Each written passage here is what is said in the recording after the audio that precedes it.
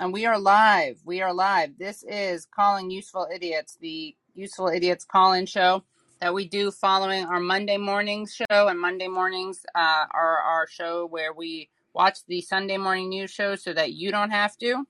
And we're always glad to be taking your calls, interacting with whatever you want us to interact with within reason.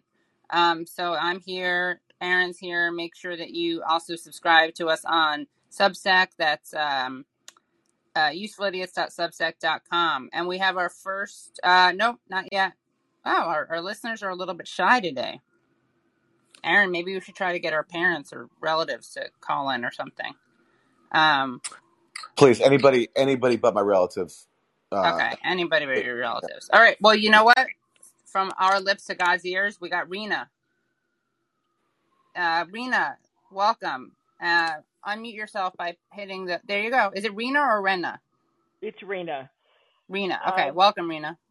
Good morning, Katie. Good morning, Aaron. Good morning. Katie, it was a show you missed that Aaron did with Kate Willett, I believe is her name. Kate Willett, yeah. But I have been officially designated the Nebraska correspondent and by Aaron. So speaking as the Nebraska correspondent, I want to give you a brief update as to the status of Liz Cheney in her re-election bid in Wyoming. I happen to live at the western end of Nebraska, so I'm close to Wyoming. And I'm so sorry about that. I'm sorry you're Cheney land adjacent. Adjacent only, yes.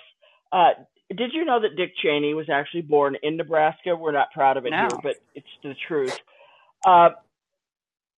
Anyway, I had friends who were driving through Wyoming a couple of times recently and saw some very graphic representations of sentiments in Wyoming toward Liz Cheney, including a very large billboard that had been hand-painted. Whatever had been on the billboard had been painted over, and then it had been hand-painted F-word Liz. Very large, very prominent, right on Interstate 25, apparently. And most of the signage said something like "replace Liz," like yard sign level stuff. But there was that one giant billboard that said that. So anecdotal evidence only, no polling out that I'm aware of, but I do believe Liz is toast. And if that's true, that might possibly put a wrench in her Democratic presidential aspirations for 2024, hopefully. I'm being very sarcastic here. Bless you both. Thanks again. Thanks. No, who knows what reality signs like that represent. I mean, sarcasm or not, I think it's good to know. So thank you for that insight. And I'm glad that we have a Nebraskan on the ground. That's very important. That's a neglected area by other shows. I don't think Pod Save America or the Lincoln Project podcast, they don't have Nebraska stringers, but we do. That's one of the many things that we bring you on Useful Idiots. So thank you, Rena, for playing your part.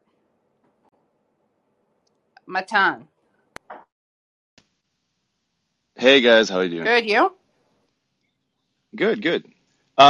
Is it okay to ask you something about gun control, actually? Sure, right, Aaron? Is it okay? Title. Yeah. Don't want to consent for the both of us. All okay. topics. Okay. Cool. Thanks. So I just after the horrific school shooting, I've heard on the Jimmy Dore show and also Glenn Greenwald talking a bit about gun control. And I just wanted to hear your take on it. I live in Berlin right now, which is a city where there is not even a hint of, none of that stuff. So I just wanted to hear what you think, because I heard some stuff that I was kind of like, that's interesting. I didn't think Glenn or Jimmy would say stuff like that. And I have my own thoughts, but yeah. How do you see it? I mean. Can I ask what the things that they said that you were surprised by were? If I got them right, I was surprised. So Glenn, I remember, said that, and I agree. He said that to him, he finds it funny that leftists are kind of advocating to, basically ban guns, and then what do you expect from the police to do to just like break into people's houses and take the guns away? I think there is a different way to do it. That's my own thought. And then, also on the Jimmy Dore show, I think they were talking a bit about, taking in consideration the argument of, like, objecting to a tyrannical government, which I find it ridiculous because, if they thought this would have been a threat to them, to the elites, I mean, then they wouldn't have let the people have guns. They obviously know this is not a thing that is going to threaten them because, people don't have the understanding that, who's the real enemy. So we're just ending up killing each other rather than taking over. But yeah. Yeah, I think I actually want to have an intra-left debate on this on my show because I think it is an interesting debate. I tend to think that the left can't really defend itself, much less from police violence or state violence or right-wing violence. Maybe somewhat from right-wing violence. I honestly don't think so. I think it's kind of a losing battle. I think that, so I get where people are coming from with that. And I know that, like so many policies, these things will probably impact marginalized people the most in terms of taking away guns. But I don't know. It's not taking away guns. It's just like making certain guns less available, which I'm very much in support of. But Yeah. One of the points was that there's so many guns right now out there, which I get. It's obviously right. understandable. Like you can't really, but then, I don't know. Like all these shooters, these are kids that obviously, if you make guns unavailable to the wider public, I think Glenn said that it's like making drugs illegal, then you can get them at the black market. But I don't think an 18-year-old could just step up at the black market and buy a gun because A, the price would be so much more higher than it is right now, and B, they wouldn't like to mess with a mentally ill kid that they probably want to go to a school and shoot everybody. You know what I mean? Yeah. So I don't think that's the only thing that has to be done about it, but it's certainly like a step. I don't know. Yeah. That's all. Yeah. But that's it. Okay. Yeah. Thank you. But I do think, that's a really important question. Again, I'm trying to think of, if you have any suggestions, guys, for people who'd be good. I'm trying to think of people who'd be good to debate this. Let me know. Right.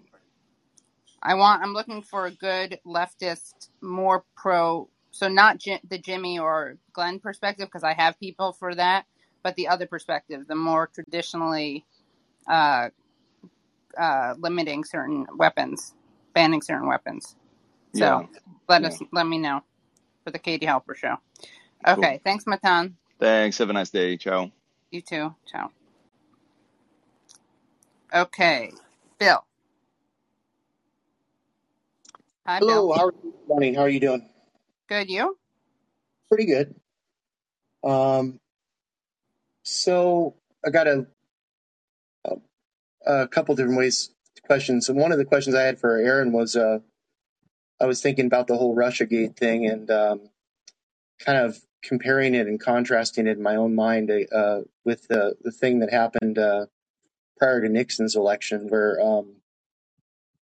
where we, the FBI was investigating. Actually, the Lyndon Johnson campaign was investigating Nixon. Well, there was Kissinger was tangentially involved in the Lyndon Johnson's campaign and was feeding information to the Nixon campaign because he really didn't care who he worked with. He wanted to work with whoever won between Lyndon Johnson and then Humphrey. Humphrey's campaign. And Lyndon Johnson, of course, was, negotiating. They had peace negotiations going on with the North Vietnamese. And sad part about it, this has all been reported, is that they needed the assistance of the South Vietnamese, and they essentially told the South Vietnamese to torpedo the peace agreement. The result of which was that we spent several more years in the Vietnam War, and at least half the names on the wall were killed after this, and it was all basically, a way for the Nixon administration, for the Nixon campaign, to not allow any news that the war was going to come to a peaceful end. So during that time, when there was these back channel, Haldeman was doing this, and then Kissinger was sending reporting on the progress to Nixon, and Nixon had Haldeman telling the South Vietnamese to torpedo the peace agreement. It was all being investigated by the FBI, and it's kind of an interesting parallel to the whole Russiagate thing. Obviously, I'm sure you wouldn't say you would object to the FBI doing what it did at that time. It would have been, I know the Lyndon Johnson campaign knew about it. I'm wondering if maybe alternative history, if somehow the population at large had known, or this had been exposed in some way, maybe the 1968 election would have turned out differently. So do you have any thoughts on that? Yeah, but the difference between that one and Trump-Russia is that in 1968, the collusion was real. There were efforts to basically sabotage a peace deal by Nixon and Kissinger. So I wouldn't object to that. The problem with 2016 is it was fake. Do you think that Trump was engaged in a secret plot with Russia and was being blackmailed with P-tapes? Or was that all a fiction concocted by his opponents? So there's a big difference. There's levels of fake, there's levels of there. I think what in my opinion happened is that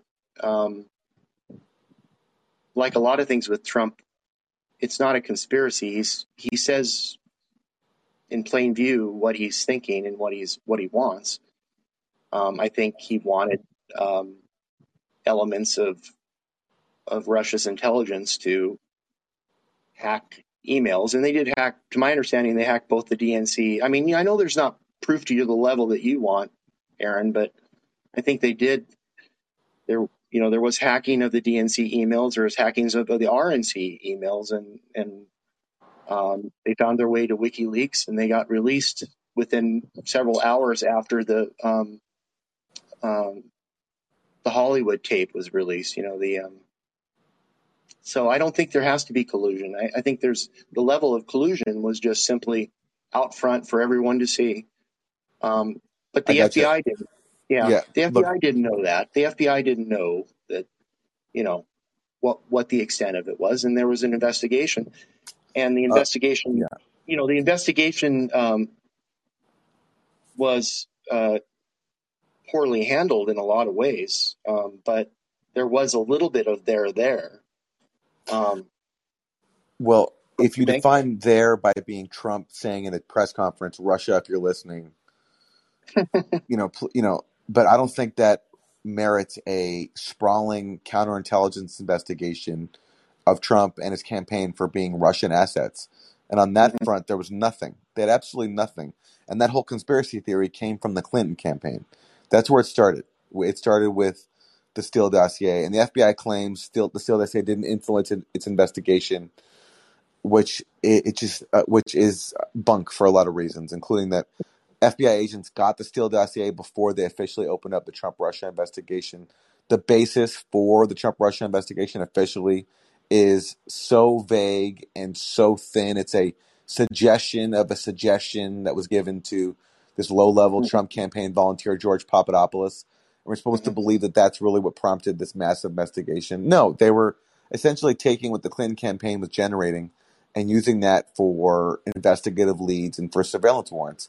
And on the question of Russian hacking, look, we don't have to get into it now. It's too long a topic for this space. But I don't think Russia did it at this point. At first, I was willing to believe it, but based on everything that we found, the key role of CrowdStrike, which just like Christopher Steele was working for the Hillary Clinton campaign, the fact that CrowdStrike admitted under oath they have no evidence that anything was actually stolen from the servers, all the holes in the Mueller report that I've written about a lot, I don't think the evidence is there.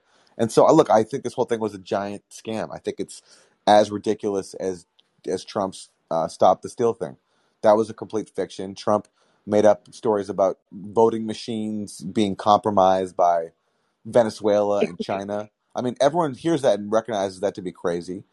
It's just as crazy to think that Trump was controlled by Vladimir Putin, who was blackmailing him with a P-tape. That's nuts. But that was the basis for the scandal that went on for a lot longer than Stop the Steal went on for. Yeah, I mean,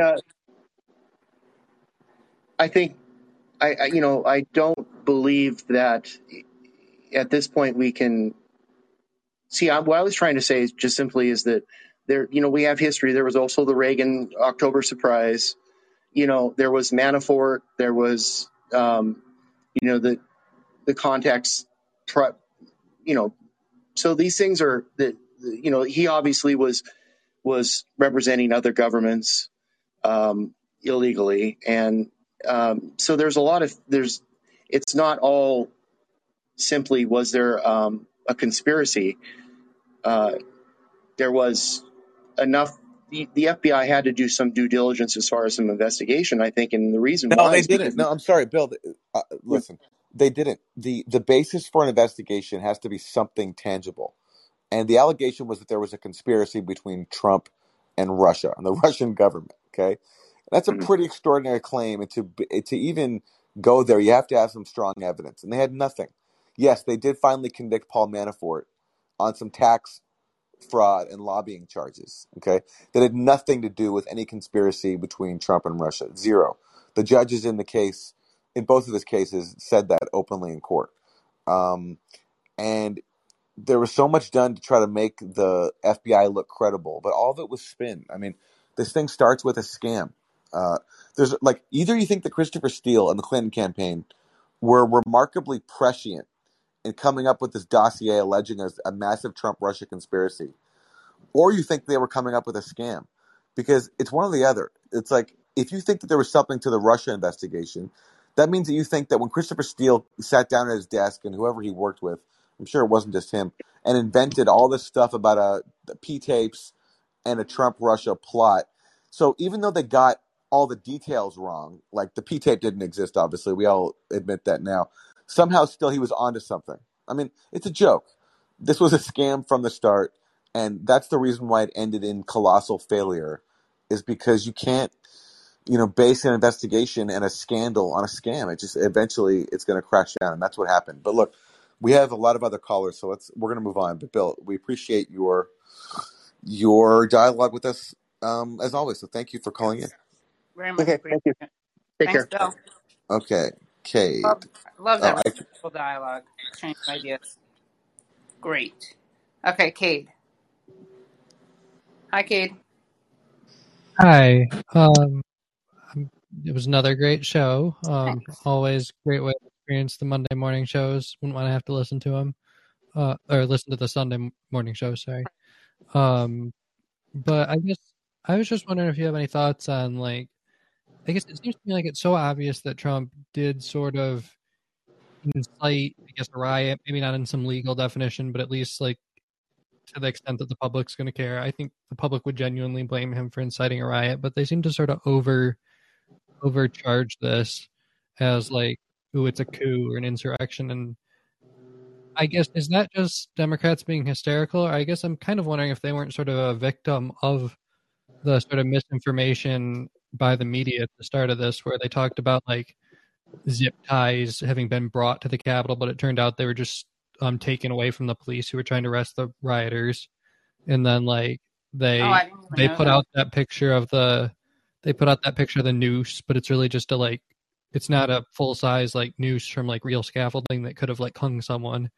And then like I don't know, like I remember being shocked when I found out that like the rioters, like because I mean these are right wing rioters who came to the Capitol. They had guns. They left them behind outside of the Capitol, and because they knew there'd be big charges if they committed a federal crime by bringing a gun into the building. Like there were just all these things that made it absolutely clear that there was never any intent to like have some armed rebellion or like. I'm glad they finally have stopped calling it an insurrection quite as much. But like they still keep calling it like a war zone. Yes. When Max Blumenthal came back from the Capitol, he was there on January 6th.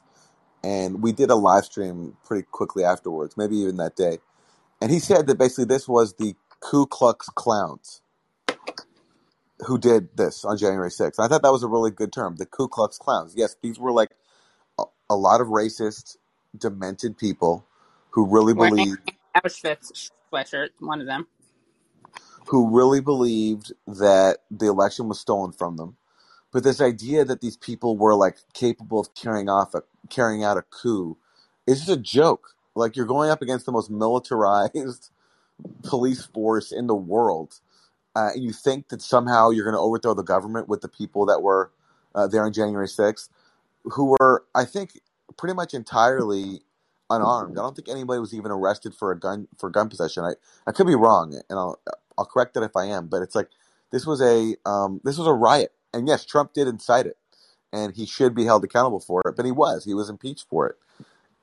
The idea that this was somehow capable of overthrowing the government is such a joke, and it's funny to see people pretend that Trump did some reckless, crazy things. And yeah, I think you could totally say he incited a riot, but that's a lot different than saying he was taking part in a coup and that this was a coup attempt. I don't think you can say that with any seriousness, especially given, yeah, as you say, the thing about the noose and the zip ties, like all that was used initially as evidence. Like there's a picture of someone carrying some zip ties, and that was spread around media and said to be this huge thing. But it's really, these are just chumps who are kind of role playing. They're cosplaying. It's like you know how there's like the crew of people who dress up in like medieval costumes or as like Civil War. Yeah, sort of Renaissance fair type. Yeah, thing. it's like to me this was a similar thing. Like there were guys that was like they were LARPing. There are guys there with walkie talkies. They're sort of living out this fantasy of being in an insurrection, maybe. But does that mean we have to take that fantasy seriously? I don't think so. Yeah, and I guess I'm not even sure if the Democrats had really had time to like think it out that they would have picked to commit to like this, like it's an insurrection, it's a coup thing. I mean, I guess maybe they would have just for the attention and stuff, but I guess I feel like all those initial reports, like also the reports about the like cop being beat to death with a fire extinguisher turned out to be, completely false. No fire extinguisher, no beating, died later, probably related to the stress of it, but the whole thing, but I just don't. I don't know. I guess I wonder if it hadn't been for all those like false, just flagrant misinformation, just trumpeted out by CNN and MSNBC, if like these politicians maybe wouldn't have, quite committed to saying like the words coup and insurrection, which they felt like they have to like stick by now, and they could have just, sort of went on after Trump on sort of a law and order type message, like like you claim to be the president of law and order and you just incited a riot. It just seems like they could have just sort of tried to address it, more level-headedly. But I guess I'm not sure if I'm giving like the legislatures too much credit by saying the media sort of trapped them, or not. But yeah, all good points. Kate, thanks a lot for the call. Yeah, have a nice day. Thanks, Kate. You too. Bringing the receipts. Hey, hi, can you hear me? Yeah. Hey, thank you. That was a wonderful show, and thank you for having me on. Taking the call. I'm a first-time caller. I wanted to ask a question about sort of the ways in which this kind of veers away from the January 6th part of it, but stays with sort of this idea of a certain kind of a media cycle that sort of colonizes the American brain. And Back in November, it appeared as if there was some kind of momentum towards sort of thinking about climate change as not simply that thing that those weirdos or environmentalists do in the corner, or Greta Thunberg does in the corner, but as a kind of an existential problem. And then we have sort of January 6th, and we have these hearings or the Russia war, which has sort of led us to all sorts of speculation over sort of oil prices. How do we get more oil? Do we talk to Saudi Arabia, sort of this draconian government that sort of we had cold shouldered earlier? How do we sort of arrest the hikes in oil prices? And suddenly sort of the whole attention span, sort of whatever momentum or not, right? Both critical as well as real momentum we were sort of gaining in terms of sort of thinking about the climate crisis as a human existential all-encompassing crisis is sort of completely dissipated. And what we have here is preoccupations over cheaper oil. And that leads me sort of to sort of even these January 6th hearings as sort of just another way in which sort of you distract from or sort of to sort of temporalize short-term memory, sort of what actually is important to think about, right? So it doesn't even matter if the January 6 people were sort of doing a coup or not doing the coup. We're all going to hell in a handbasket anyway. Not going to, have been in, if you're sort of from the darker corners of the earth.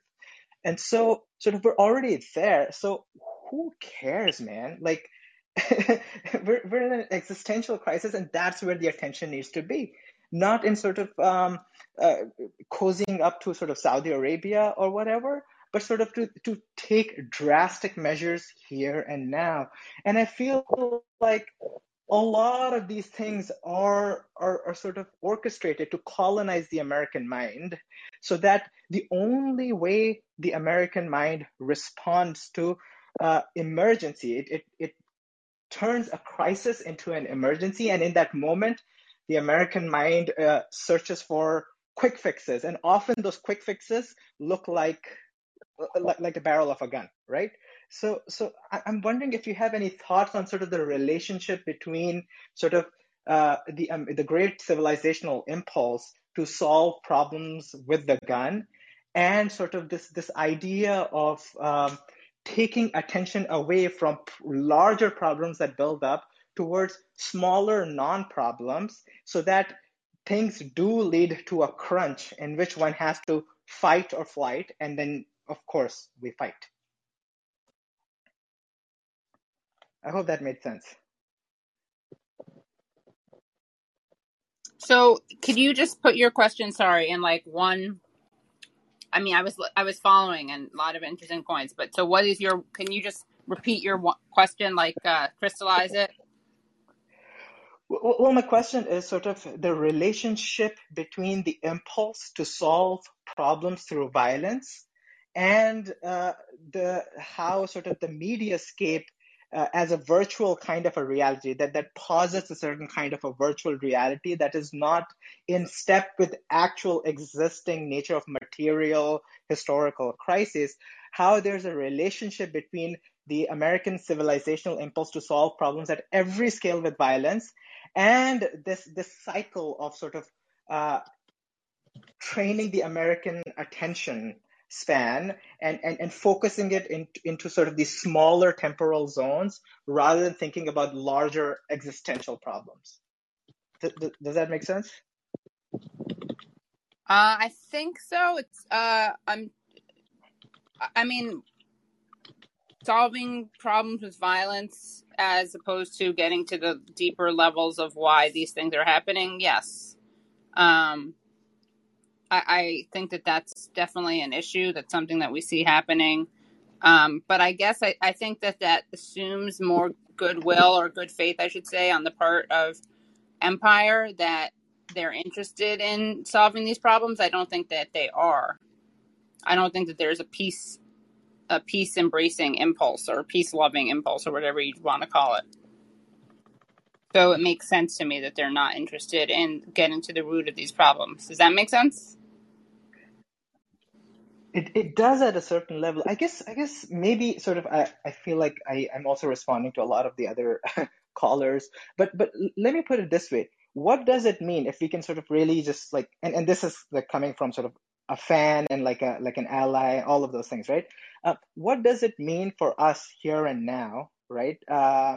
To say spend our time thinking about sort of the relative aspects of sort of what the January 6th nuts sort of why does it matter, right? Like why is that something we're talking about when, say, for instance, famine in Yemen, sort of Bangladesh losing, say, 14 feet of land, Maldives will not exist, Marshall Islands. When all of that is happening, who cares about January 6th? Let them, they should go to hell, right? Whether they're culpable, whether they're LARPers or not, right? There's a scale to the problem. Right. It matters because we on the left are also colonized. Sort of. Yes, Sorry, go on. yes. I'm sorry. Well, I mean, it matters to elites because if you're a president, right? Like if you're Trump, like you're allowed to steal from lower income people to give to the wealthy. That was his tax cut. You're allowed to support, Saudi mass murder in Yemen, and you're allowed to overthrow Venezuela's government or try to overthrow it. All those things are great. What you're not allowed to do, though, is attack another faction of the elite. So Nixon, Nixon committed all these horrible atrocities. Like he committed mass murder in Cambodia, Vietnam, Laos, horrible things. But he was impeached because he went after another faction of the elite with Watergate. And so that's what you really cannot do. And when you do that, like Trump did with Stop the Steal, I mean, that has to be held. He has to be held accountable because you can't do that. Like you can attack vulnerable people at home and around the world, but you can't attack another faction of the elite. And the added bonus is by keeping the focus on this inter-elite drama, you're avoiding scrutiny of all the other horrible things that both parties do. So it works beautifully for them to have them focused on things like January 6th because it threatens nobody with any real power except for Trump personally. But they want Trump out anyway because he's an embarrassment to the like the U.S. hegemon. He's too honest and he blurts out the truth sometimes, and he's just he's a buffoon. So it works so beautifully for them to have everyone's attention focused on this. But correct me if I'm wrong. I think the question is why you and I care about it. Is that right? Like why we're focusing on it on the left instead of just ignoring it? Is that your question? Yeah, absolutely. Well, not you and Aaron, just like, all of us, all of us on the left who are sort of, why don't we just snap our fingers and, hey, pay attention here? Yeah. You see what I'm saying? Yeah. Well, I mean, look, today we're covering it because that's what the Sunday shows were. It was like just nonstop January 6th, and we were trying to cover it with a critical eye. No, absolutely, right. And I appreciate that word because sort of so that we don't have to go through that trauma, but also sort of in covering that sort of I'm just thinking sort of in this metaverse, right? Not in a critical sense, but sort of like just thinking about, well, they win if they make us talk about this. Why can't we snap our fingers at them and say, hey, listen, I know you're trying to distract me with this whole Russia bullshit. I know you're trying to distract me with this January 6th bullshit. Hey, listen. Climate change. Let's get back to the topic. Focus, boy. Focus. Like why can't we do that? And maybe there's a way in which we on the left have to sort of perhaps come down to sort of to understand what are the larger crises that that we have to address. I gotcha. Listen, amen to all that. I totally agree. And it's a great point to keep raising. Sorry. Yeah, I think it's a great point to keep raising, especially as January 6th madness rolls on, because it's not going away. Right. I think that in this specific example, like this is literally what our show is set up to do Monday mornings, and I think that in our I don't want to say in our defense, but in defense of people who are critiquing the coverage of January 6th, I think that part of the goal is to show how ridiculously obsessed the media is. And like, I learned stuff just from Cade, for instance, today on this call-in. But I think that you're right that the point of this is to say that there are more important things like the dangerous climate change that we're seeing, or war here, or famine there. So what we try to do on Useful Idiots is we try to do both. I mean, not to sound too self-aggrandizing, but when we have guests on, we try to have on guests who are talking about these things, and we will continue. Totally. Right. So listen, Thank thanks you a lot so for much the for your call. time. Appreciate it. Thank Thank you. Thank you. Okay, Amanda. Good morning. Morning. I appreciate what you guys do.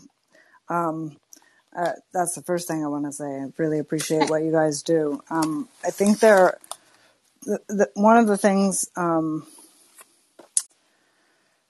Aaron, you said that democracy isn't just voting and that it's participating in your own governance, which immediately made me think, well, why are people not participating? Well, part of it is a lot of the people who aren't participating can't afford it. They're too focused on their 4 jobs they have to pay their rent. And maybe a UBI would help us be a better democracy because people could start focusing more, even just locally, about what's going on. Never mind what's happening federally and internationally regarding war, which I completely am on your side, Aaron, regarding we need to stop all of this ridiculous militarism and war going on all over the world when we can't even handle our own country. Sorry, I didn't mean to interrupt. No, that's fine. I was just saying that's What- too. I'm siding with both of you. And so one of the things that, I ran for office in 2012 and was elected. And one of the things that early on in my campaign, I was saying to one of my main strategists, a friend, not somebody I paid, I'm going to do this so that nobody else has to think about it, right? So you don't want to think about all this local water fights and all this stuff. I'll do it so you don't have to. And she said, that's the wrong message to be giving. You want people to be participating in democracy. And it completely changed the way that I was looking at how I did my job as an elected official. So, one of the things that I also hear happening is the media keeps going into all this intrigue and all the soap operas and motivations, supposed motivations of all of these personalities. But they're not talking about what the previous caller was just saying about what's the main story, what are the implications, what does it mean for an American to see this happening, that it's not just some entertainment soap opera, because a lot of times that's what I feel is going on. So that's what I have to say this morning. I'd like to hear more from you and what the rest of the listeners have to say.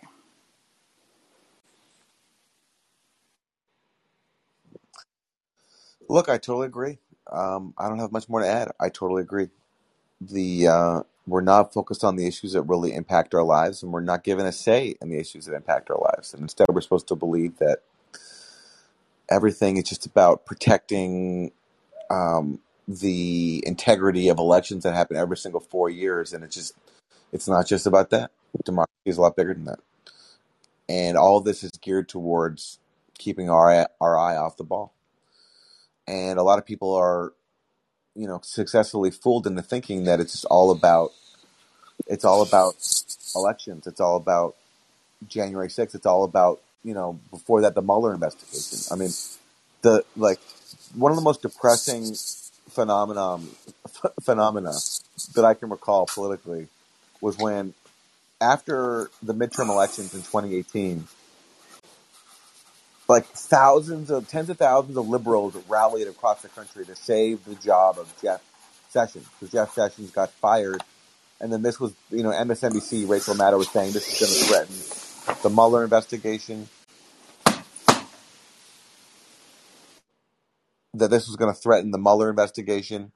And so we had to rally to save Jeff Sessions' job. And it's like, this is what liberalism has been reduced to, like, not rallying against Trump's tax cuts and all the other horrible things he did, but rallying to save Jeff Sessions' job. It's like such a victory for people for elites who want to displace regular people from political life, to get them to one of their biggest fixations and causes is saving the job of Jeff Sessions. It's that's where it's come to, and it's I don't know how to overcome it, but one way is to spread accurate information, and that's what we're trying to do. So, Amanda, thanks for the call. We're going to take Sam next. Hey guys, hope your Monday is going great. Thanks, Sam. You too. Well, it's always a good Monday when I'm watching you guys, and I'm always laughing. I still think if you're open to suggestions about like an intro to the show, I feel like you could take from King of the Hill when he said, I forget what it was leading up to, but he said you could refer to the the Sunday talk shows as, quote, the feces that's produced when shame eats too much stupidity, and then you go from there. But feel free to take it or not. I just want to say, when you were talking about, I forgot who it was that made the comment. It was about like, oh, this only happens in third world countries. I don't know if you guys remember, Jake Tapper at the time had tweeted out, this is something you would see in Colombia. And then people corrected him and said, I think it was a journalist in Colombia who said, yeah, this hasn't happened for us in like 100 years. So I don't know where you're getting this from. And he, of course, had to delete it. For me, I found the whole thing, as crazy as it was, I found it somewhat comical in a morbid sense. Because like I said, if this was a government that we didn't like, it didn't matter if these guys had horns on their head. It didn't matter if there was nooses that were built to scale or not. We would have called them rebels and freedom fighters and bringing democracy to the nation. So it always made me laugh when the media was like, I can't believe this could happen. Could you imagine if Russia was paying behind this? I'm like, no, I couldn't imagine if it was a foreign government paying people to overthrow a government. I would never imagine somebody doing something so absurd. But I would love personally to see a show between Adam Schiff and Rachel Maddow and just watch them, find Russia and everything from their morning cereal to the shadow in the mirror. Anyway, I just wanted to say a great show as always, and hope you enjoy the rest of your Monday. Thanks, Sam. You too. Okay. Hi, Anthony. Unmute, please. Hey. Oh, yeah, I just got to take off Bluetooth real quick. I just thought that clip where I didn't even know that was in the mix, where AOC said she wouldn't endorse Joe Biden. I'm like, I didn't even know that was in the mix. I think that needs a little more more deep unpacking. You know what I mean? I think there's some more clarity to be found in that clip for people who care about the world and affairs and want to make it better. Sorry, which clip? The clip of AOC. Oh, that one. Yeah. That was pretty great. Yeah, I mean it's pretty significant. It's like, so if you can't endorse the dude, like you said, you guys were funny about it. He has a vision, maybe he's going crazy, but literally it's like you're basically backing up his whole agenda right now, which is failing miserably and failing to be implemented in other areas. So why can't you endorse him if you're already endorsing his failed agenda? I don't know. It's funny to me. Yeah. All right. Well, thank you, Anthony. All right. Well, this has been great. Yeah. Great show, guys. Thank you for coming. If we didn't get to your questions, we will get to them next week. Yes, we will. And usefulidiots.substack.com is where you can find us. And thanks to everybody for tuning in and joining us. Yeah. Bye, everyone.